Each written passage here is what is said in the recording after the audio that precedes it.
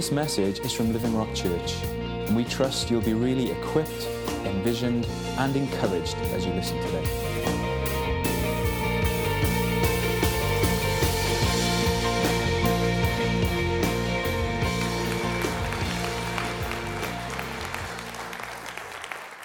Amen. If you could turn to Psalm 74, I'd be grateful. I think this new series, Boundary Stones, hopefully you all had one of these on your way in. This new series that we're starting, I feel like it'll be the most important thing we've ever taught. That's what I feel. And will secure us now and for years to come. I know that's a big statement to make, but I believe that is what God wants to do. This will be the most important things we've ever taught and will secure us now and for years to come. In Psalm 74, and I want this morning essentially to set the scene for what we'll be covering over the coming months together. Psalm 74, verse 16. I'm reading today from the NIV. The day is yours, and yours also the night. You established the sun and moon. It was you who set all the boundaries of the earth. You made both summer and winter. It was the Lord who set all the boundaries of the earth. And we'll come back to that in just a moment. And the other verse, just to turn you, maybe you could just look at it on here if you want. It's in Proverbs 22, verse 28. And it says, do not move an ancient boundary stone set up by your forefathers. Do not move an ancient boundary stone set up by your forefathers. Proverbs 22, 28. So just a couple of verses to get us thinking. Boundaries. I don't know what comes into your mind when you hear that word, boundaries. I don't know whether that word is towards the negative end of the spectrum for you or the positive, boundaries. And we'll come on to say more about that in a moment as well. But boundaries really matter to the Lord. The Lord sets limits. He divides things fairly. He marks borders. He gives permission for nature and people to go so far but no further. Yeah. Okay. I'll use the handheld if that is better. Are we back? Where did you lose me? Did you hear anything so far? Oh, good. Is that good? Can you hear me again now? Okay, let me take this. Oh. Hello? Okay. What I said was boundaries really matter to the Lord. And the Lord sets limits and he divides things fairly. I'll explain all this in a moment. And he gives permission for nature and people to go so far but no further. And the boundaries that God sets are never to restrict us, but actually truly to release us. And to refresh us. And they're never to hinder us, but to help us. And to heal us. And so let me just begin with 5 areas where the Lord sets boundaries. And the first is in creation itself. We read a verse at the beginning. The day is yours, and yours also the night. You established the sun and moon. It was you who set all the boundaries of the earth. You made both summer and winter. Proverbs 8. We'll turn to a few scriptures this morning. Proverbs 8. Verse 27.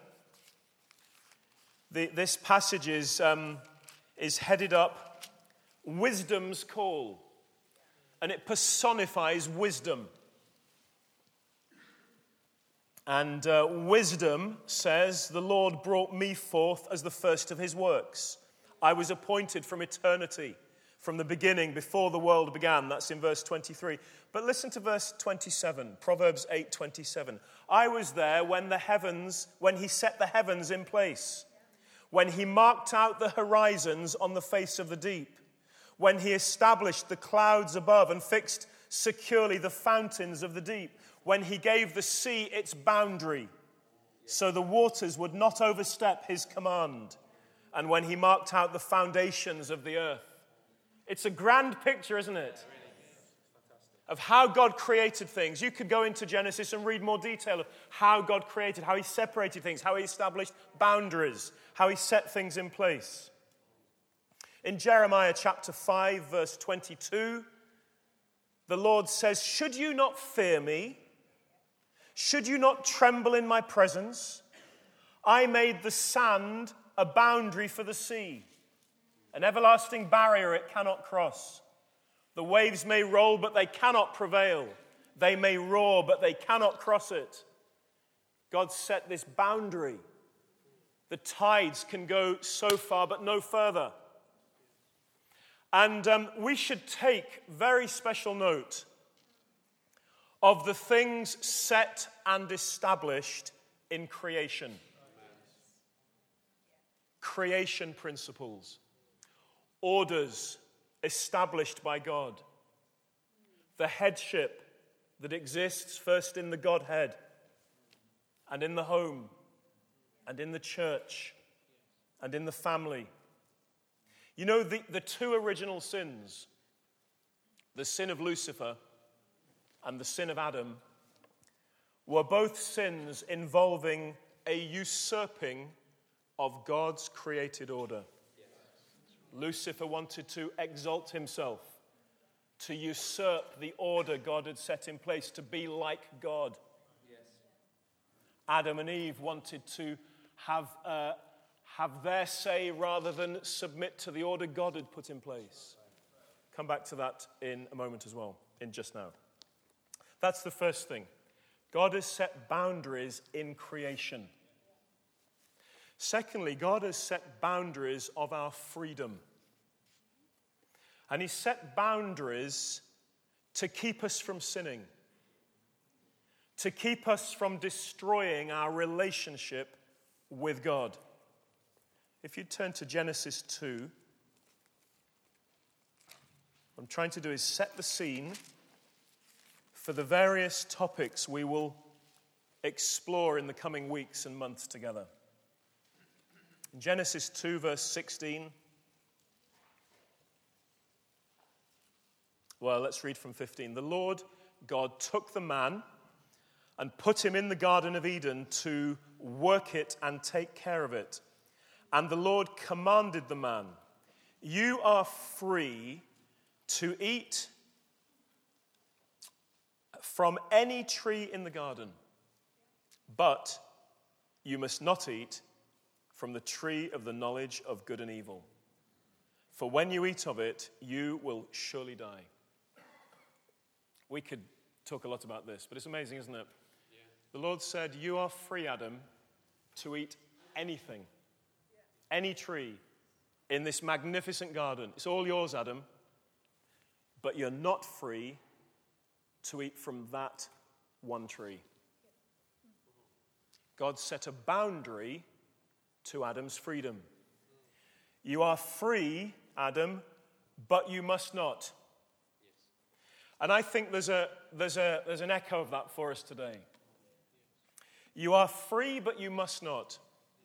Freedom has limits. I am free to love my wife, but I must not love any other woman.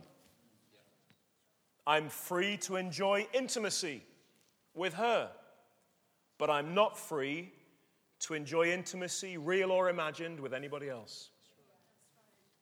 I'm free to enjoy food and drink, but I must not be a glutton or a drunkard.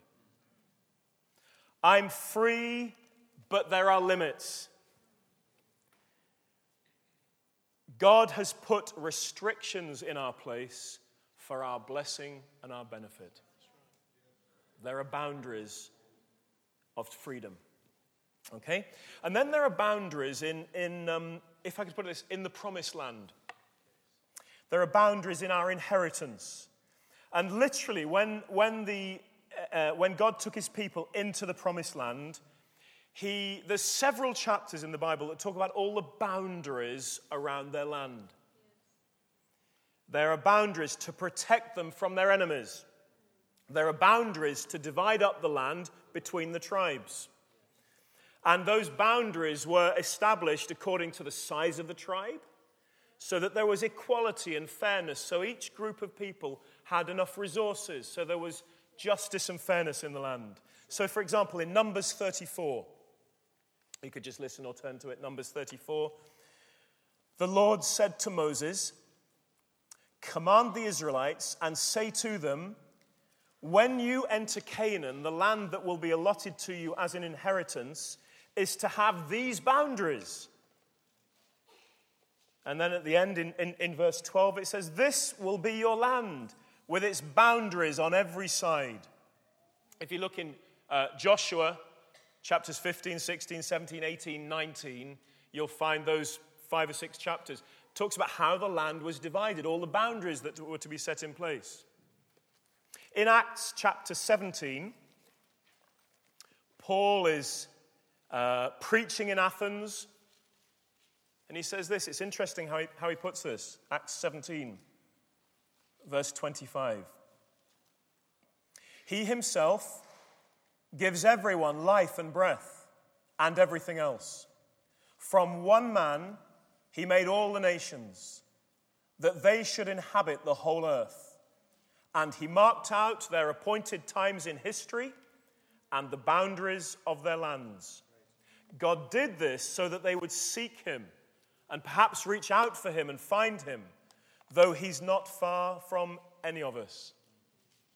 Even in our inheritance, we have a great inheritance. There's much to explore, there's much to enjoy, but God sets limits and boundaries. There are God-imposed limitations that we each have. They're part of the way he made us. We have in the church a variety of gifts and graces and ministries and measures of things. There's variety in the church. And the key to enjoying my own inheritance is to know its boundaries and to honor yours. God has brought us in together into a great inheritance. And then linked to that, fourthly, there are boundaries in community life, set in place to maintain unity and good relationships.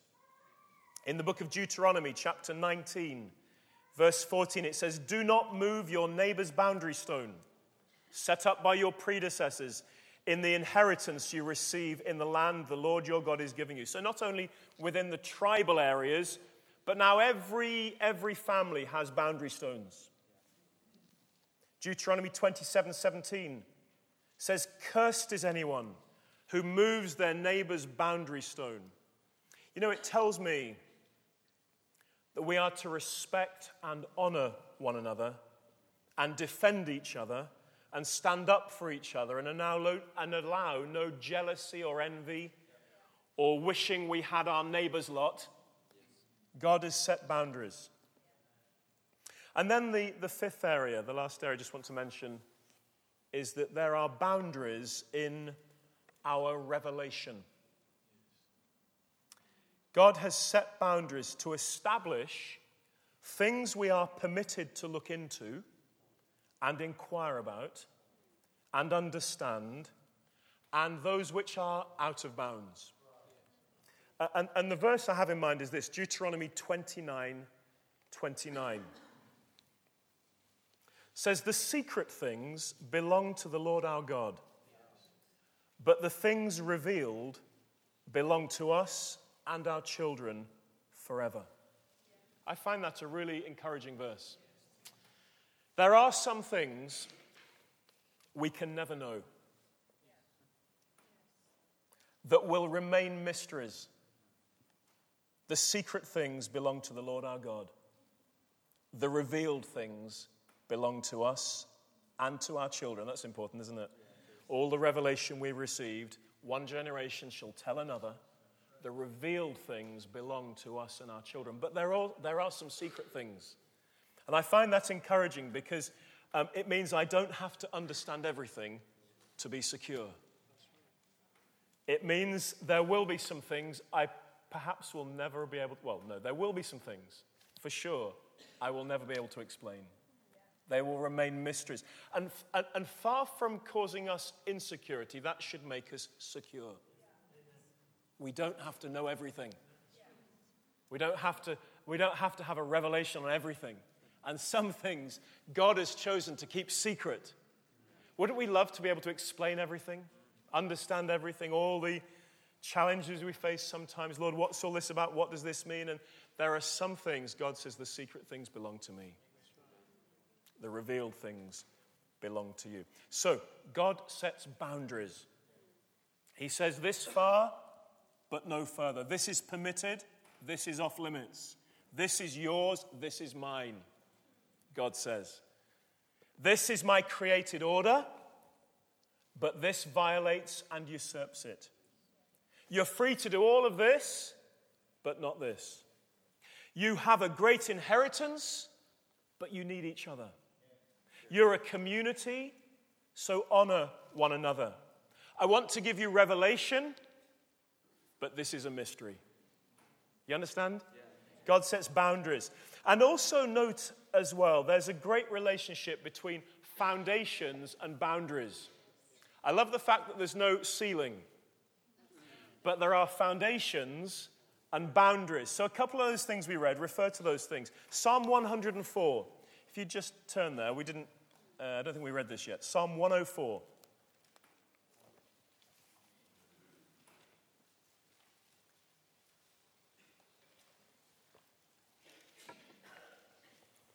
Psalm 104, verse 1. It's just a great psalm. Well, it's a silly statement, that, isn't it? This is a great psalm. It's one of the great psalms. Psalm 104. Praise the Lord, O my soul. O Lord my God, you are very great. You are clothed with splendor and majesty. He wraps himself in light as with a garment. He stretches out the heavens like a tent and lays the beams of his upper chambers on their waters. He makes the clouds his chariot and rides on the wings of the wind.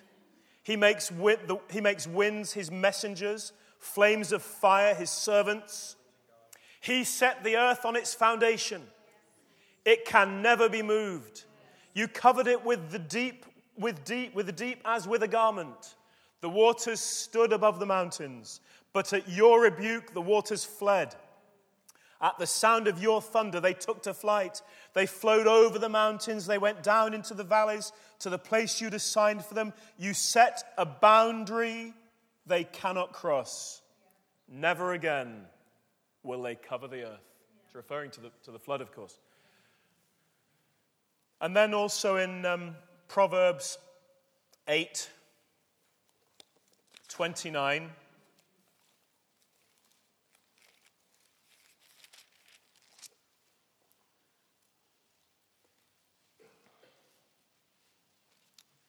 We read this earlier on. When he gave the sea its boundary, so the waters would not overstep his command, and when he marked out the foundation of the earth, then I was the craftsman at his side. Beautiful, isn't it? You know, when we honor God's ways, we have a solid and secure base, and we have clear and definite borders, boundaries, limits. And we want our church to be built on solid and secure foundations. The Bible talks about the foundation of apostle and prophet with Christ Jesus himself as the chief cornerstone. And we want the church to be built with clear and definite boundaries. We need boundaries just as much as we need foundations.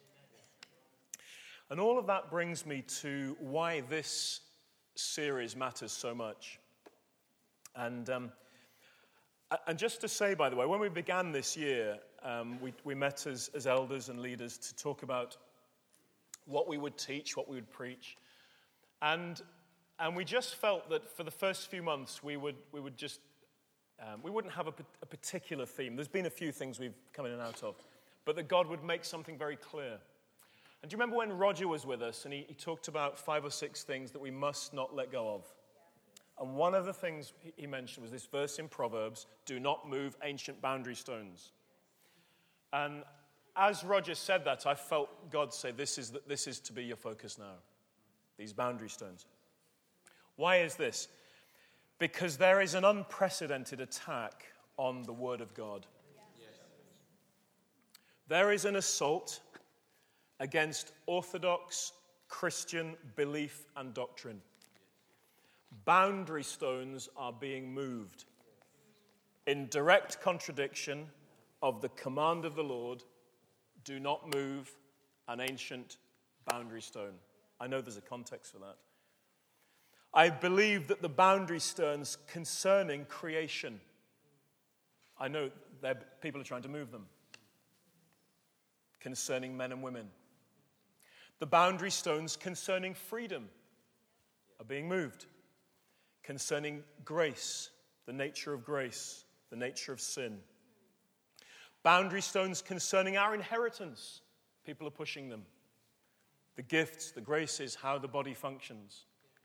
Boundary stones concerning the community are being moved. What does it mean to express covenant together? Be a community together. The boundary stones concerning God's revelation are being pushed and shifted as men try and add their own explanations to things that God has said are to remain secret. And a number of things are happening. There is a prevailing view in the world.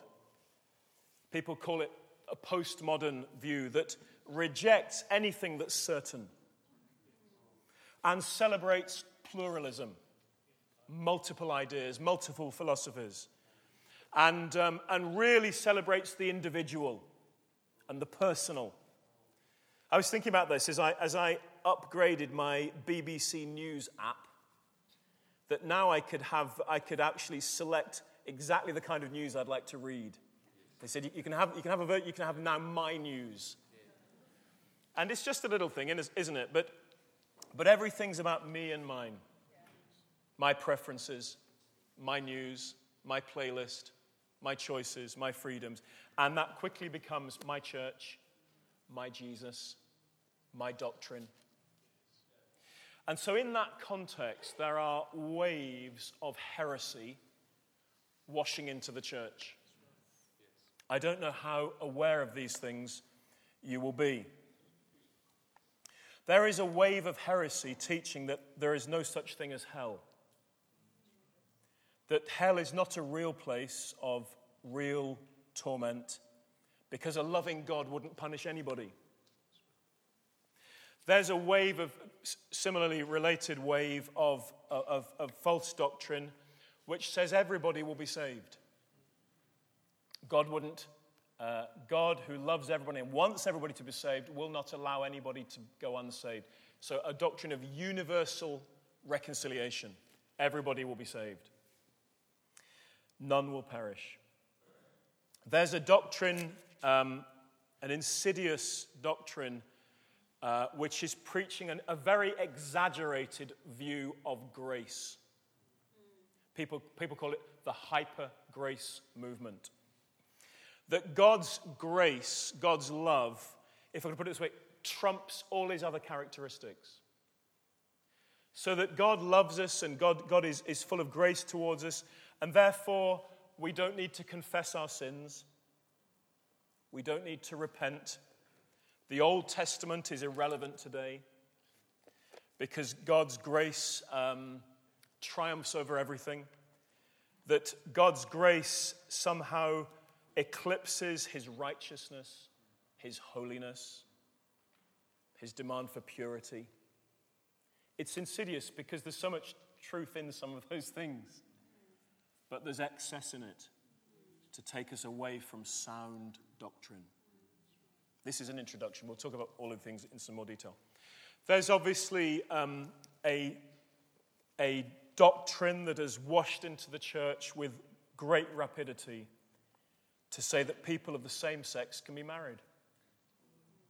That a man can marry a man, a woman can marry a woman, and that is an acceptable alternative lifestyle. There's a wave which has been around a while now. What would I say? Violating the nature, the meaning of prosperity. To tell us that God wants us to be materially rich and that material wealth is a mark of his blessing, to be exalted above all other things, above integrity and humility, and that sowing really means sowing into somebody's ministry. Many aspects of that we say amen, but there's error in it to take God's people away from sound doctrine. There's much being taught about the place of Israel in the purposes of God, and questions, and we'll try and address these, how the church and Israel relate together, whether the Old Testament promises made to Israel do or don't apply to the church, whether God has any interest in the land in the Middle East.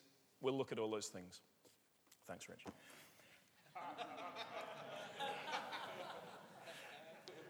There's much being said, as we know, concerning the role of women. And at its heart makes a case that there's no fundamental difference between men and women. That God has made us without distinctions, and therefore a man and a woman can do exactly the same things. All of these things concern our approach to the Scriptures, to the Word of God. Is it to be analyzed, criticized, and consulted from time to time, or is it to be believed and obeyed at all times? And many people are lifting up the anchor and choosing their preferences and rejecting the authority of the Scriptures and embracing gospels that are man-centered and therefore are not good news at all. Okay? I'll try and lighten the atmosphere, but what's really happening is, and this is not to lighten the atmosphere. This is to be very serious. Demonic powers are at work, pushing and seeking to alter the landscape, moving the stones around, changing the boundaries, resetting the limits, usurping the order. And I read this verse in Job yesterday. It says, there are those who move boundary stones, and they pasture flocks they have stolen. So you can picture it, can't you? There's some boundary stones, and one man's sheep are this side, another man's that, and he moves the stones and takes some sheep. And that's what happens with false teachers, false doctrines, who move boundary stones and begin to steal God's sheep. Job 24, verse 2. None of this should surprise us. Paul writes to Timothy, and he says, the Spirit clearly says that in later times some will abandon the faith and follow deceiving spirits and things taught by demons. Other versions say doctrines of demons. He says, a time will come, that's 1 Timothy 4, verse 1. And in 2 Timothy 4, verse 3, it's worth turning to this one. 2 Timothy 4, verse 3.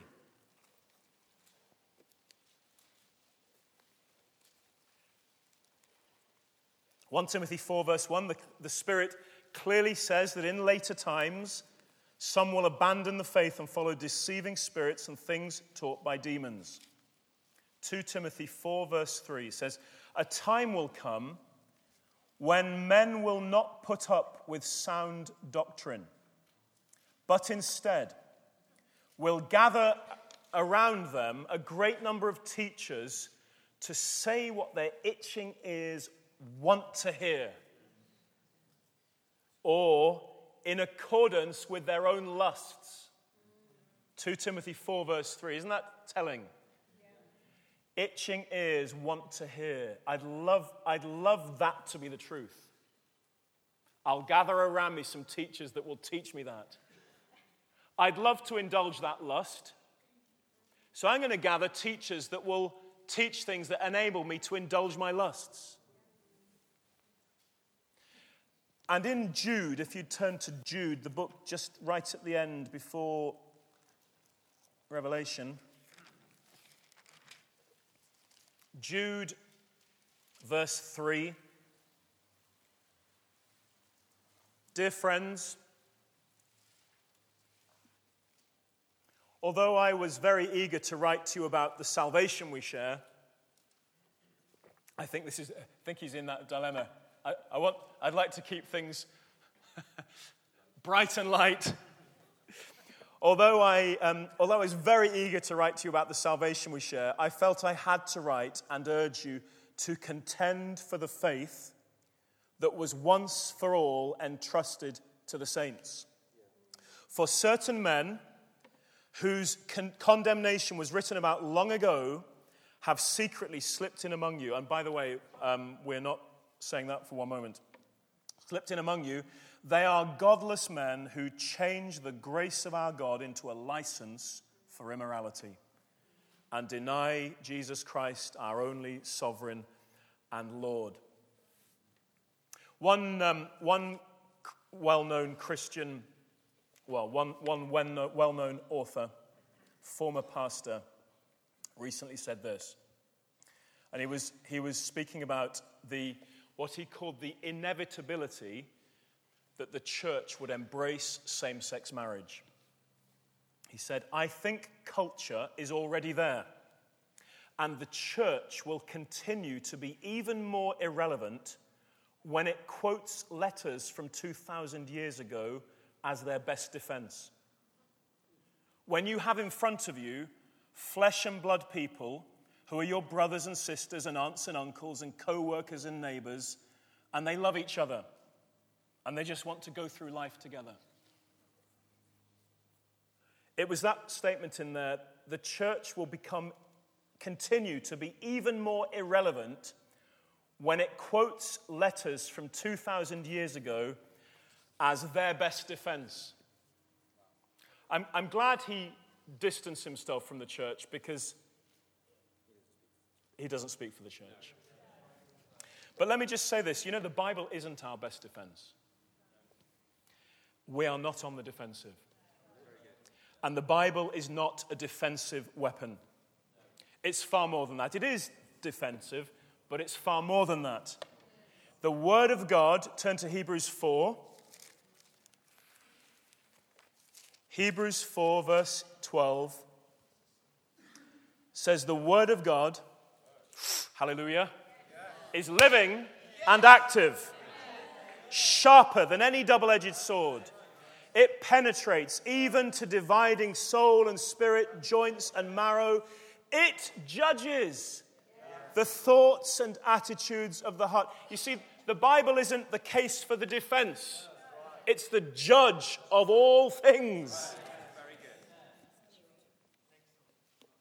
2 Timothy 3:16 says, all Scripture is God-breathed and is useful for teaching, correcting, and training in righteousness.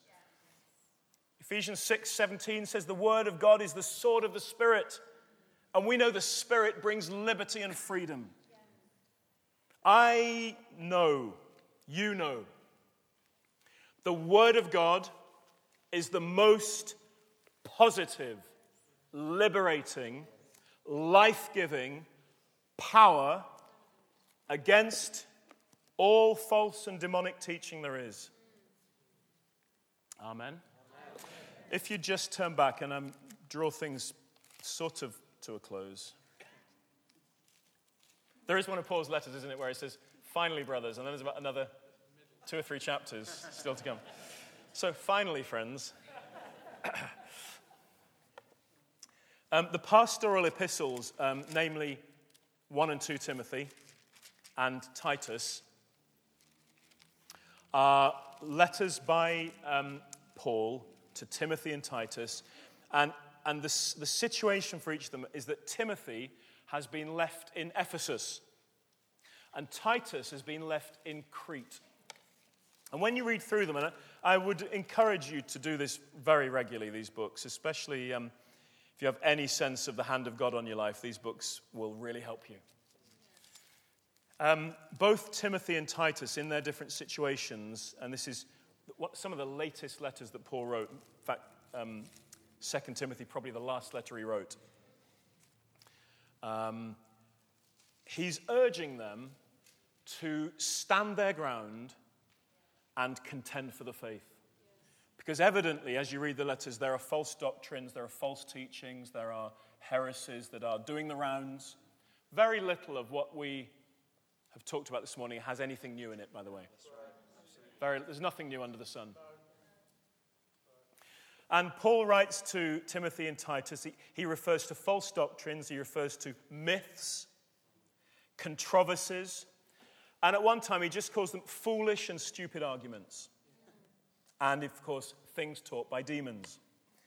But he says as a result of these things, have a look at verse 19. Let's look at 18. 1 Timothy 1:18.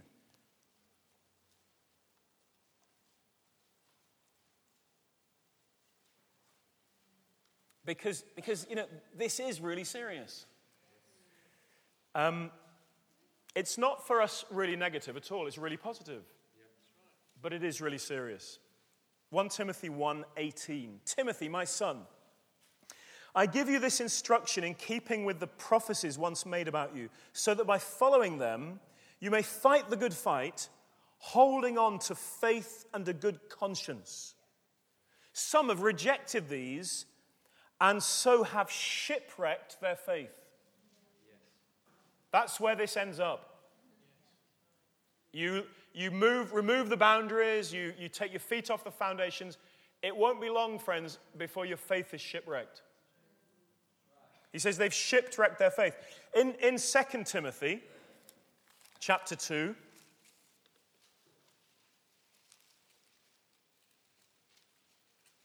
let's read from verse 15. Do your best to present yourself to God as one approved, a workman who does not need to be ashamed and who correctly handles the word of truth. Avoid godless chatter, because those who indulge in it will become more and more ungodly, and their teaching will spread like gangrene. Wow. In Titus chapter 1,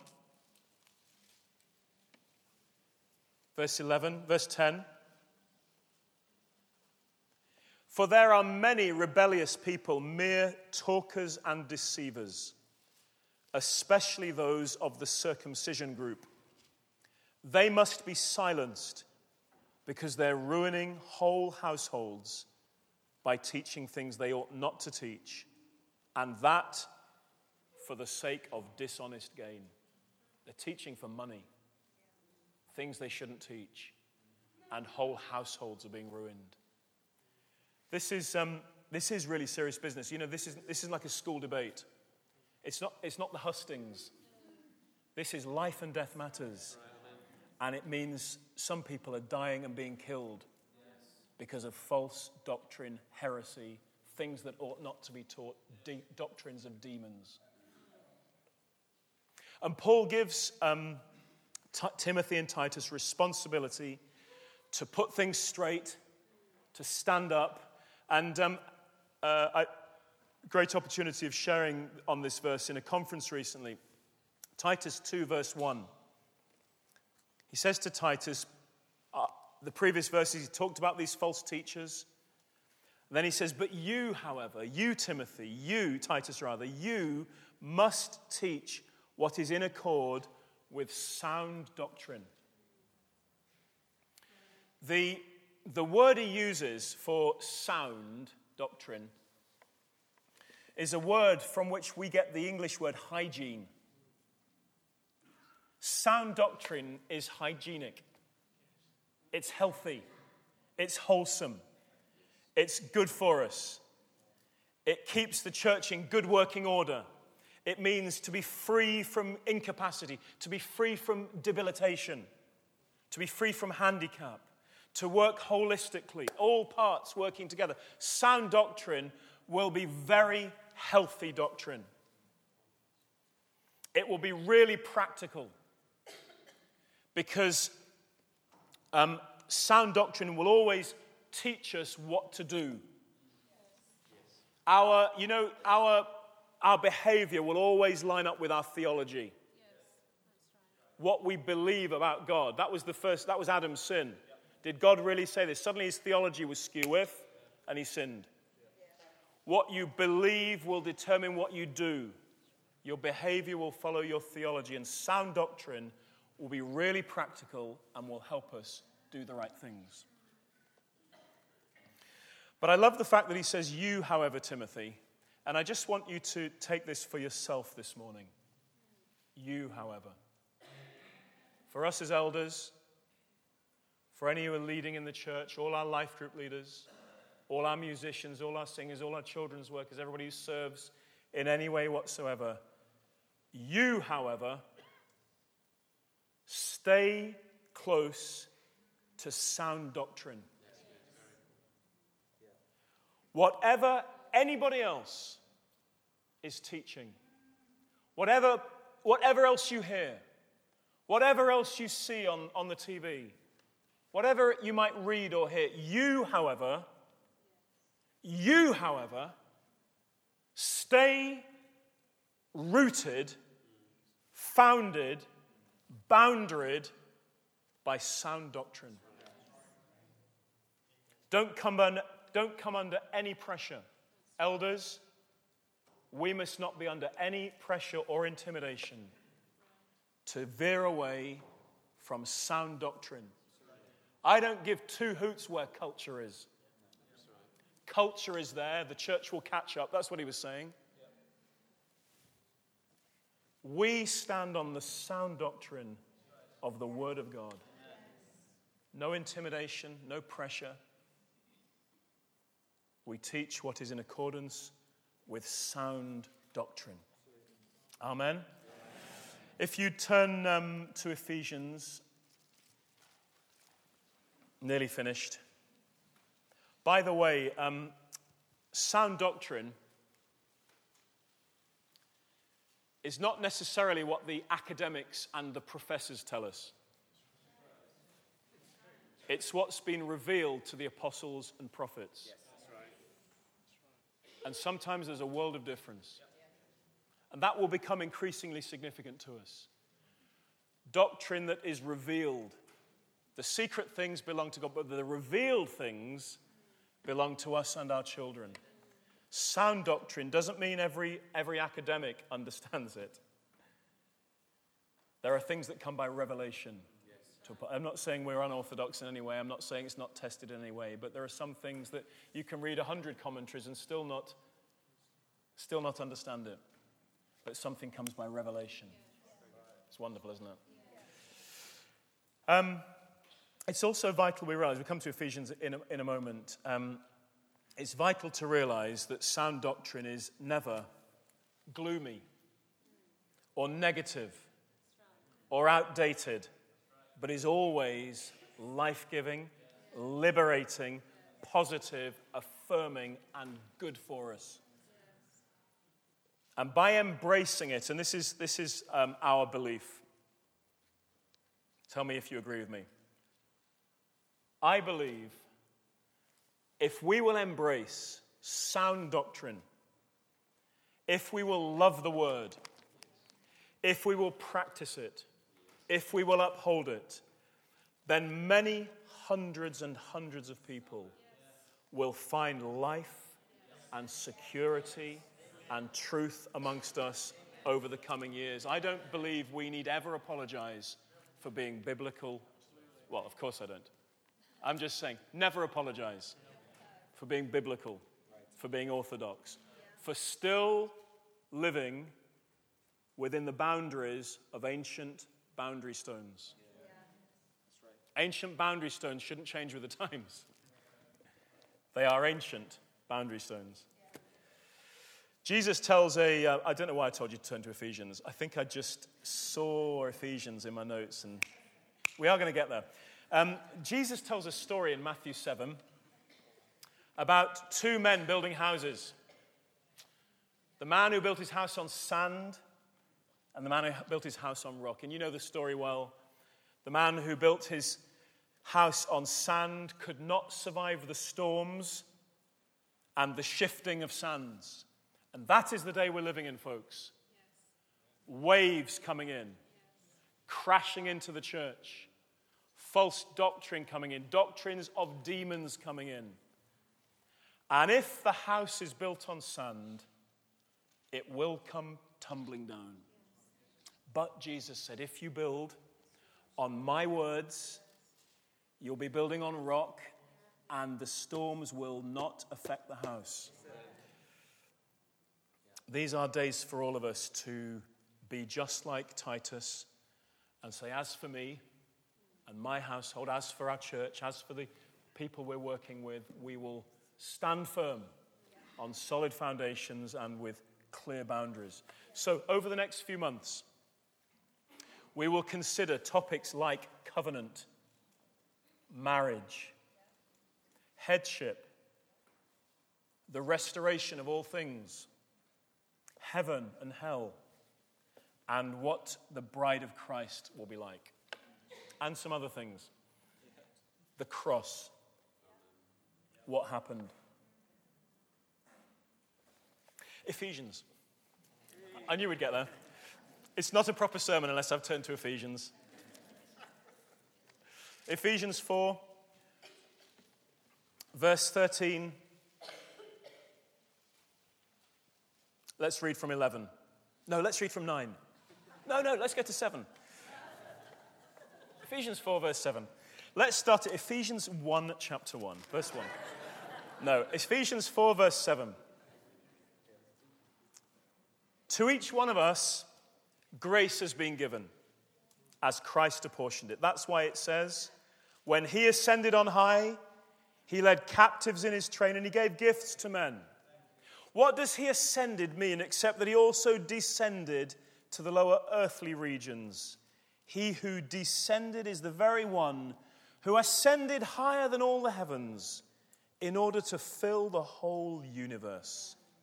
It was he who gave some to be apostles, some to be prophets, some to be evangelists, and some to be pastors and teachers, to prepare God's people for works of service, so that the body of Christ may be built up until we all reach unity in the faith and in the knowledge of the Son of God and become mature, attaining to the whole measure of the fullness of Christ. I think that might be one of those mysteries. Then we will no longer be infants, tossed back and forth by the waves and blown here and there by every wind of teaching and by the cunning and craftiness of men in their deceitful scheming. Instead, speaking the truth in love, we will in all things grow up into him who is the head. We will grow up into him who is the head. We, church, will grow up into him who is the head, that is Christ. From him the whole body, joined and held together by every supporting ligament, grows and builds itself up in love as each part does its work. The goal of our teaching over the coming months is maturity, fullness, and security. That we would not be tossed about. That we will know the great liberty that comes from having strong foundations and clear boundaries. That we will know what we believe and why we believe it. That we'll be able to give an answer concerning the hope that we have. That we will be passionate about not moving ancient boundary stones. And I just want to finish with something King David said. It's in Psalm 16, verses 5 and 6. I believe this will be an outcome of our teaching, that we'd all be able to say with King David, Lord, you alone are my portion and my cup. You make my lot secure. The boundary lines have fallen for me in pleasant places. Surely I have a delightful inheritance. Amen. If you would just turn your hearts to the Lord. I'm going to just pray this psalm over us.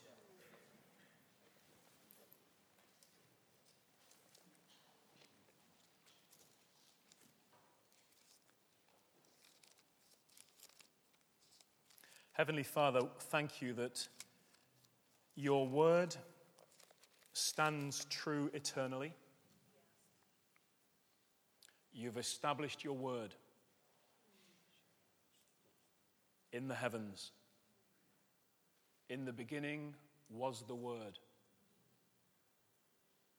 And Lord, you have set order and foundation and boundary into creation itself, expressed in every aspect of our lives. And Father, concerning the teachings of the Word and the teachings of the Scriptures, we want to thank you that you intend to build this church on the rock of your Word, a living rock, which will draw hundreds, even thousands, into the kingdom, finding security, finding truth, finding liberty and freedom. Father, we thank you, our gospel is not man-centered, but it begins in you, Lord, and is always good for us. Father, my prayer today for all of us is that you alone will be our portion and our cup. You will make our lot secure. And we will be able to say with the psalmist that the boundary lines have fallen for us in pleasant places, and that surely we have a delightful inheritance. Amen. Thank you, Lord. Amen.